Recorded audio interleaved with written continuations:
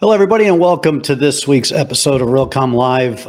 We've got a great show for you today, but before we get started, just want to remind you that Realcomm's coming up in a couple of weeks, a little bit over 2 weeks, and we are busy behind the scenes getting sets built, the studio built, the guest scheduled, the content organized.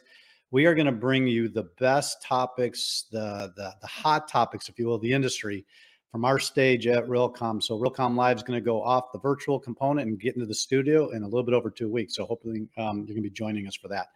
So what we do the last month or so for Realcomm Live before the conference is pick the big topics. We want to start talking about them early so we hit the ground running when we get there. And this week is no different. The topic, prop tech investments. This has been going on, since 2009 after the crash. What we call the third or the fourth phase of prop tech. And the money that's been coming into this market for the last 13 years is nothing short of extraordinary. I have been a critic on how much money and the lack of governance and the lack of focus. There's nobody more interested in prop tech innovation and young startup companies than I am. But I have been a little critical on what's been going on. And I think we're actually starting to see some cracks in the ice. And we're going to be talking about that a little bit today, but we're not just on that, but also the great opportunities and the great companies that are out there. And we've got two phenomenal guests, Ivo van Breukelen from PropTech Connection. He's out of Chicago. And Stephen McDonald, PropTech Connection out of Australia. And just want to note, Stephen is up at 3 o'clock in the morning his time. And I want to say thank you. So why don't we bring these guys in and let's talk about what the heck is going on in PropTech investment. Hi, guys. How are you? Thank you, Jim, for having us. Hi, Jim. And Stephen, I want to say thank you again. 3 o'clock in the morning, I've done that. You set the alarm, or sometimes you never go to bed, and it's a little crazy when you're trying to do international, and the clock goes 24 hours a day.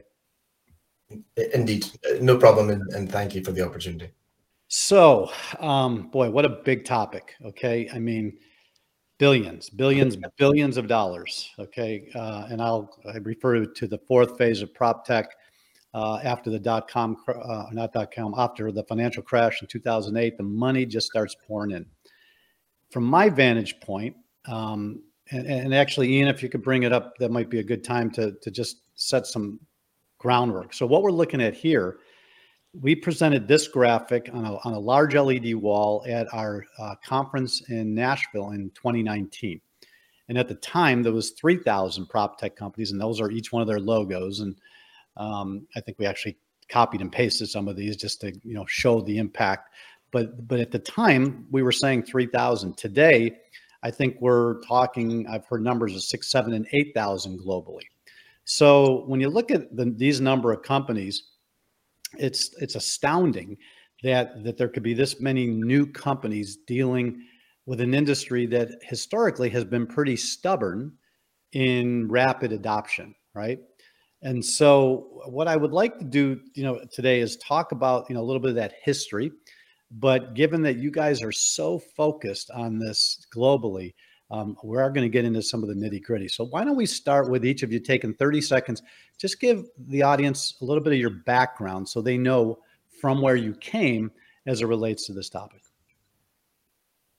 Sure. I'll maybe kick off. I was actually investing clean tech for a major VC fund about 30 years ago. And it's quite interesting when you start to see some of the concepts now. We were still looking at them then, and it was more around that energy independence piece. So I'd come from that clean tech VC fund world where I'm from in Scotland, moved to Australia, worked within a major REIT in real estate, looking at CapTrans, supporting the team there and looking at how it impacts financials, and then headed up the data analytics function for a major REIT, and then headed up the investment team for the largest prop tech VC fund here in Australia. So you actually started from the clean tech perspective, which is, has a great relationship with prop tech. That's where you got your start. Yes, that's right. Okay. Ivo? Yeah, so about myself, I'm actually originally from the Netherlands, so from Amsterdam, background in international business and finance, and then worked in different geographies. So moved to Asia, lived a number of years in South America, and then made my way out through the US. Did some consulting work for a small boutique investment bank, and then set up the PropTech Connection. And what I do in the business is basically lead our global origination network efforts. So basically responsible for that entire network piece where we have a very strong global presence, sitting basically in the middle of the three different actors, right? So the investors, the buyers, and the prop techs. So in the investment community, you've got angels, you got venture, you got family offices, you got all sorts of different buckets of capital. So what made the two of you decide on prop tech? What attracted you to this intersection of real estate and technology? I think maybe I'll kick off this one. I think it's a natural fit given our experience and what we do. And one of the key things that we saw, obviously having that experience both in real estate and construction and the lack of tech adoption, in conjunction with that obviously the large amount of capital pouring into the ecosystem is a recipe for great success, I would say. And the one thing that we saw in the market is that it's a very siloed and inefficient market. And we thought and felt that it had to be global. So that's actually the main driver why we started it. But I think given that understanding, that deep knowledge in investments, as well as in real estate, and also understanding the tech side, I think is really, really relevant to get things done. Stephen, how about you? Yes, as Ivo said, it was a function of our backgrounds, and we've taken a very structured approach to how we look at it. I think people are struggling to adopt or even to invest as you see more general funds come in. And I think to your point, Jim, it's a function of there's so many companies out there. And what we sat down and said is we can actually support every one of those actors in actually meeting the right people. So it's not just a race to marketing. And then if the big funds get inundated with propositions, but there's a level of tier 2 in terms of marketing or awareness that have equally deep pockets, and they're looking to invest. And a lot of prop techs don't know about it. On the real estate side, it's very difficult to unpack which is the most relevant one for them. And we'll come on to it, but in our view, it's very bespoke to your asset, never mind your portfolio. So then you actually have to navigate this really awkward system to find a company that suits your strategic need. Now, in the course of putting on our events and all of the media we produce and everything, I talk to a lot of startups, and that proverbial, young kid, good idea, gets $5 million. And I'll be on the phone with them and they're all excited, and I'm excited for them. I mean, I started a real estate prop tech company in 1999, right? One of the first enterprise-based solutions for the real estate industry on the internet, using the internet as the background or backdrop, I should say. So after talking to them for 15 minutes, I start to realize that they're not talking about a company. They're talking about an automation sequence inside of a module that's inside of an application, which is part of an enterprise. Okay. So, I mean, many companies, big companies, established companies actually have the exact identical functionality inside a very small part of their big enterprise. This person had no idea it existed. Okay. Didn't do any due diligence on competitive market. Why does the market give money to people with unproven idea? I mean, obviously unproven ideas, they're all unproven, but ideas that haven't been properly vetted and really haven't done the deep dive. And as we were talking earlier, it appears that there's a lot of folks who just aren't doing their homework before they place the capital or they make the investments. Would you agree or disagree? I think not doing their homework is strong. I think there's potentially an erroneous assumption around the scalability of some techs. And I think if you look at fintech or BTC, it's much easier to scale that. And then once you can prove a bit of traction, you can then extrapolate that, and that's your valuation, and that's worth the money. Real estate is much more nuanced, and you need to realize that and then understand that it's going to take a lot longer. So I don't think it's necessarily homework. Brilliant point. Let's pause. Let's unpack that. In the financial investment algorithm, adoption rate has typically been seriously miscalculated. Is that what you just said? I never said seriously. What I was saying is it's very hard to calculate. And if you apply the same hurdles or benchmarks that you would on other types of tech, that's where you can start to see problems. And it's a function of a number of things. If you look at even Asia, we've split it into 3 in terms of where they are, in terms of their economies, potentially their tech adoption, in their real estate sophistication. I mean, India only had REITs 3-4 years ago, and the potential is huge. So yes, you may have a solution that works well in the US or Western Europe, but that doesn't mean it's going to necessarily be attractive to somebody in India, Indonesia, South America. Whereas something like a Spotify or an app that people use, that can be used in Brazil equally as it can be used in Czechoslovakia or somewhere. And I think let me pivot. Why do you think people make or tie fintech and prop tech together so quickly? Right. They're both kind of in the financial markets, but to Stephen's point, it's the real estate industry is much more separate, much more categorized, much more bifurcated and nuanced. Why do people assume if I make these assumptions and logical conclusions in fintech, I can automatically apply them to prop tech? Yeah, that's a good question. Actually, what we're seeing in the market and where there's a lot of interest from investors in terms of deploying capital is that payment layer in prop tech. So that intersection on prop tech and fintech, I think, is very, very hot. And to some of the things that Stephen mentioned, and also you, I think we often see that on the prop tech side, folks think that geographical proximity is a reason for success, and we don't think that's necessarily the case. So to your point, Jim, that you asked earlier about deploying capital, we think it's also a lot about visibility, right? So being able to bring the right opportunities to the right investors is I think, very, very important. And what we started to see is obviously that it was very regional biased, right? So country per country, and where we really believe it needs to be that the global play. Well, I was on a phone with a venture capitalist, and we were talking about the market, and he said, I won't even consider any companies unless they bring me a deck that's going to clearly define how they're going to disintermediate, I won't name the name, but one of the major enterprise players in our industry. And all I kept thinking was, they don't understand how long it would take to rip that solution out of a real estate company. The thought, the data, the migration, the conversions, that even if this person had, the cure to cancer, so to speak, even if it was the best thing that we've seen in years, you just could not make that decision overnight. Right. And so to come out and say, I'm going to disintermediate the major enterprise player, to me was somewhat naive. Right. And we've had millions of those conversations. And I just wonder, what kind of due diligence is going behind the deployment of this capital. I want to get to a couple more questions before we take a break. Quickly, if one of you could explain what it is you guys do, what makes you different in the prop tech sector? I'll maybe just quickly just do this one. We support, and as I say, we've structured it from a real estate conceptual view. So whether it's housing affordability, whether it's space utilization, whether it's customer experience, and then we've actually back-solved a suite of technologies from our network of 15,000 prop techs that meet that use case. And then from a strategic point of view, if you're a real estate company, we support you and recommend a suite of technologies and then the best performing prop techs that meet your criteria. From an investment lens, we give you access to global deal flow, very expensive for origination. As Ivo said, there is a regional bias given that cost.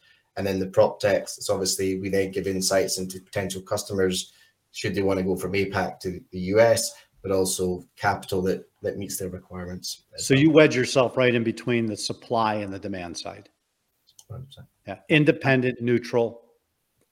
Yeah, unbiased as humanly possible advice. Absolutely. That's critically needed. All right, I'm not going to get to my next question before the break, but I want you to think about this while we take a brief commercial. Last 60 days, lots of news articles, what seems to be some cracks in the ice. And I want to talk about, is this an anomaly? Was this a post-pandemic hiccup? Or are we starting to see some real signs that the whole prop tech investment landscape may be changing right before our eyes? So let's take a brief break and we'll be right back. Hello, I'm Rao Mulpuri, and along with my colleagues, over the last 12 years, we've been building View to transform the day-to-day window. The smart window controls heat and glare, eliminates blinds and shades, and provides view and natural light all the time. Because we have a highly connected system, we're able to bring a whole host of smart building applications. For example, this video you're watching is coming to you through the View Smart Display, which is a high-definition display that's installed right into the window. Also on this platform, we have a sensor array that has a number of environmental sensors, and these can be used in order to control the environment precisely for the health and wellness of the people. These new applications transform buildings into living spaces that help us engage, interact, and communicate with each other. The buildings will be transformed into high-speed 5G cell towers with complete wireless coverage. Now that the blinds are lifted, these humanized spaces will keep us entertained while keeping us connected to natural light and views of the outdoors. And we're just getting started.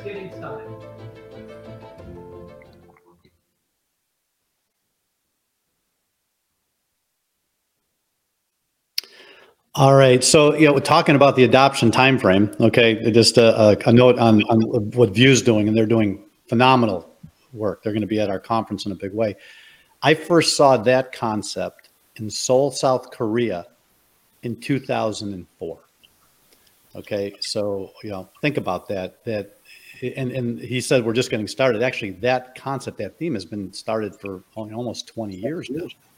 So I think everybody needs to really look at that adoption timeframe part of the algorithm and realize that even if it is the best thing since sliced bread, 18, 24 month, changing of the world is not realistic. And a slow, crawl, walk, run is still the way a lot of these businesses start and ultimately end up. So, all right. So going back to the question before the break, what are you seeing in the articles? What are you hearing? Are you hearing the same thing that's floating around my inbox in the last 60 to 90 days? I think what we're seeing in the market, obviously there is quite some pressure on the equity markets. And what we see on the investor side, I think is a couple of things to point out. One is that there's caution in the market. So you see already some of the valuations are dropping, which in itself obviously creates a lot of opportunities, meaning that some private equity funds are probably looking for some consolidation opportunities. There are a lot of companies in the market. We do believe that there is a lot of capital still coming into the market, but obviously there's more caution, meaning that probably allocating that capital is going to be more, more delicate than it may have been before. So, Stephen, when we were in the green room, you had mentioned, we don't want to mention names, but a major, Silicon Valley investment fund that is making statements that, within 30 days, the big layoffs are coming. Can you elaborate without naming names, but give us some, context on what that analysis and those statements were all about? I think just tech in general, I think there's been an overriding assumption that just to spend and you'll raise at the next round, and it's all about that global catcher. And I think there's now definitely a return to fundamentals, and the fund in point was kind of alluding to that fact. I think it was quite an extensive presentation, and it was kind of be game ready for a rapidly shifting environment, both funding and macro, I think. And when you say rapid, I remember the day in 1990. I mean, it literally, it's a mind shift happens, like literally within a 24-hour period. 1990 real estate crash, 2001 .com, and 2008 financial. Maybe it wasn't a day, maybe it was a week or a month, but it's like a lot of confusion. Then there's quiet, and something's going on, and then it makes the change, right?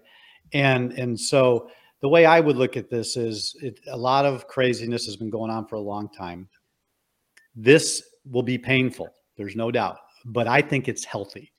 And I think in my career, the best innovation has always occurred after this hype phase, the recalibration, the collapse, if you will, the tightening. And then when that bottoms, that's when the real innovation picks up. I mean, think about in 2001, we had two great companies, when that market crashed and our exhibit floor went from 200 to 100, two little companies that survived were CoStar and LoopNet, okay? Because they were good, strong companies, fundamentals, good management team. Well, CoStar ends up buying LoopNet, and now CoStar is $1 billion company, right? Multi-billion dollar. So it's painful, but it's necessary. And actually a lot of good comes when we get through it. So, all right, let's turn to the positive, because like I said, the world's not stopping. These cycles are normal throughout history. When we come out, assuming that this is a tightening and prop tech is going to come back stronger than ever, what ideas, concepts, areas do you like? Smart buildings, indoor air quality, ESG? I mean, what is it that you see a lot of the money going to be going to in the next 5 to 10 years?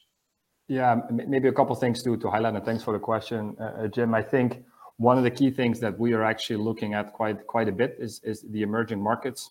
What you start to see there is that the concept of PropTech is still pretty new, but the scale of the opportunity is obviously massive.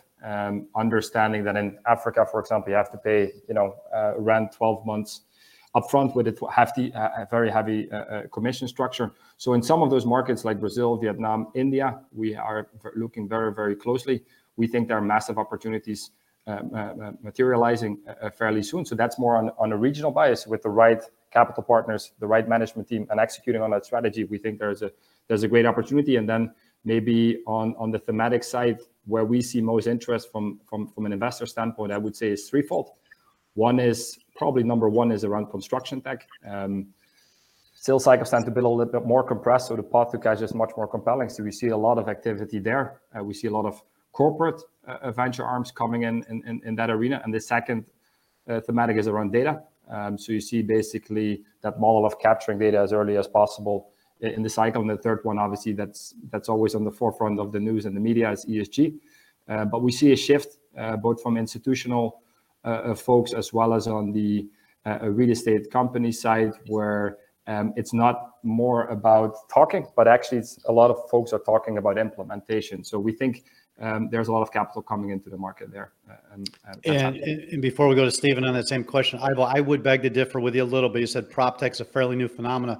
There's an illustration, a graphic on our website under the About tab that shows the history of PropTech. We believe we're in the 5th phase right now, and we also believe that this PropTech revolution started in about the 1950s, okay, with companies like Johnson, Honeywell, Siemens, right? And then programs like, accounting, IWMS, and then, phase 1, 2, 3, 4, and now 5 is next generation AI machine.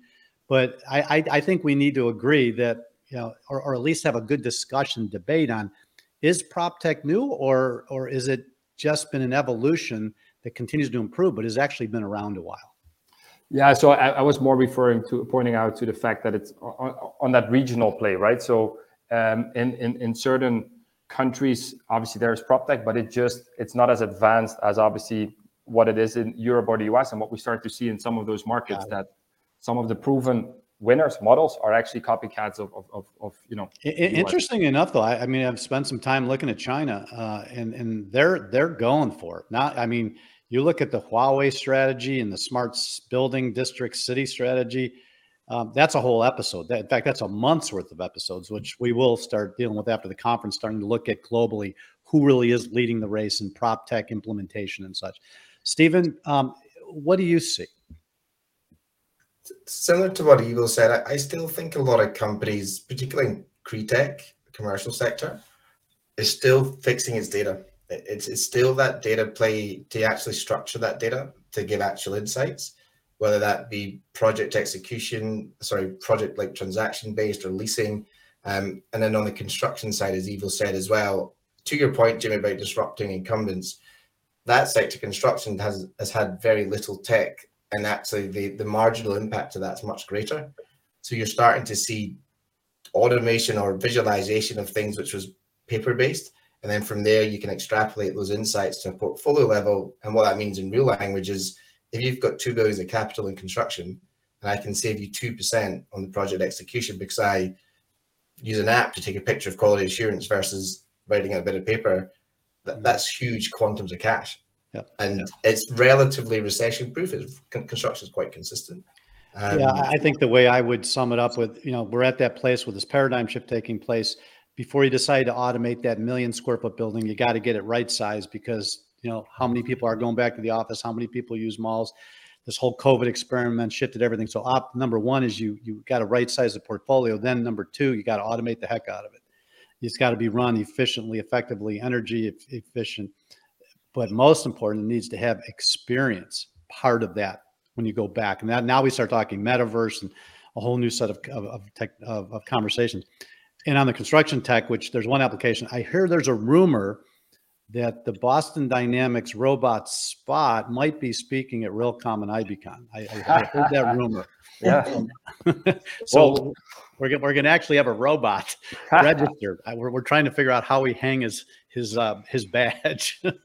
look forward to meeting him or her. Yeah, I mean, we don't just talk innovation. We ourselves take risks. We believe if we're asking everybody to innovate, we got to do it as well and be prepared to fail, by the way. Okay, we're running over, but I got one more quick question. 30 seconds, each of you. You got an investor, you're on the elevator, you're coming down. He holds up a check for $1 billion and says, where do I put it? Start with Ivan. Good question. I think it's around that automation piece that Stephen was saying. Automated decision-making insights. I think that's the play, aggregating of data. I think that's the play. Is there don't name it, but is there a company or a couple companies that you're pretty excited about right now? Yeah, there are a number. I think we've seen a number of companies. I think also that intersection on how to leverage blockchain technology to also optimize and be more transparent in certain data sets, let's say, is something that we're looking in closely. Yeah, and a lot of those companies are going to be at the conference. We've got all the enterprise, 30-year-old traditional powerhouses. We've got that middle, marketplace that's just the stabilizer, the 10, 15-year-old company. And then we got a slew of startups. And guess what? You need all of those to be part of the ecosystem. It's not just startups. It's just not enterprises. They all work together to keep this thing moving. Stephen, final thoughts. $1 billion. What do you do? Not at the moment, not crypto, but I think, or you should maybe. Maybe you should. Yeah, exactly. Depends on your strategy, but I think we just gone through data sets actually, and we've shaped some of our metadata and data dictionaries. And for us, it's actually a key concept is space utilization and space repurposing. And if you look at what's happened in the US over the last couple of years, I think it was 18,000 apartments in 2019. They now think it's going to be 32,000 apartments in 2022. Has been repurposed from primarily office buildings. So if you can have a tech that can solve the floor plate, the planning, and transit, make these buildings a lot more flexible in a retrospective point of view, retrofit, that's going to do very, very well. I think the composition of cities is going to change significantly globally. It's funny that you just reminded me about 25 years ago, I was doing a speech in Manhattan, full room, and I made the prediction 25 years ago that some days offices are going to get challenged because of laptop computers and the internet at the time. And the whole room laughed. And the guy who kind of put me on the spot, said, Jim, you don't know anything about an office building. I said, it can never be an apartment building. The elevator banks are different. The windows don't open. And I just looked at him as the crowd was laughing at me, not with me.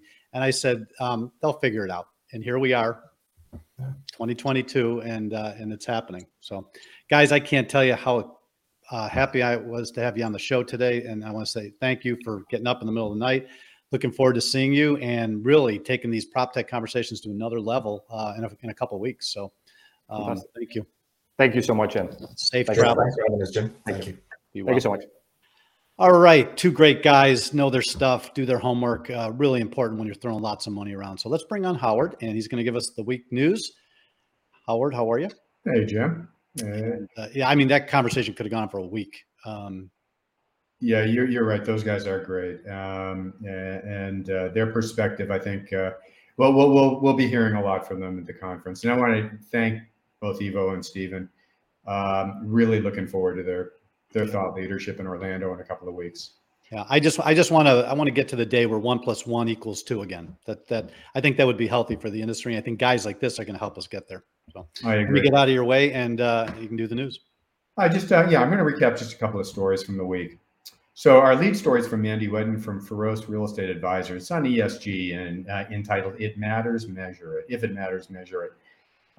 So we typically measure investments by financial metrics like EBITDA and NOI, but now ESG performance is being applied to this broader way of looking at commercial real estate investors. And investors literally looking for risk-adjusted returns paired with positive social impact.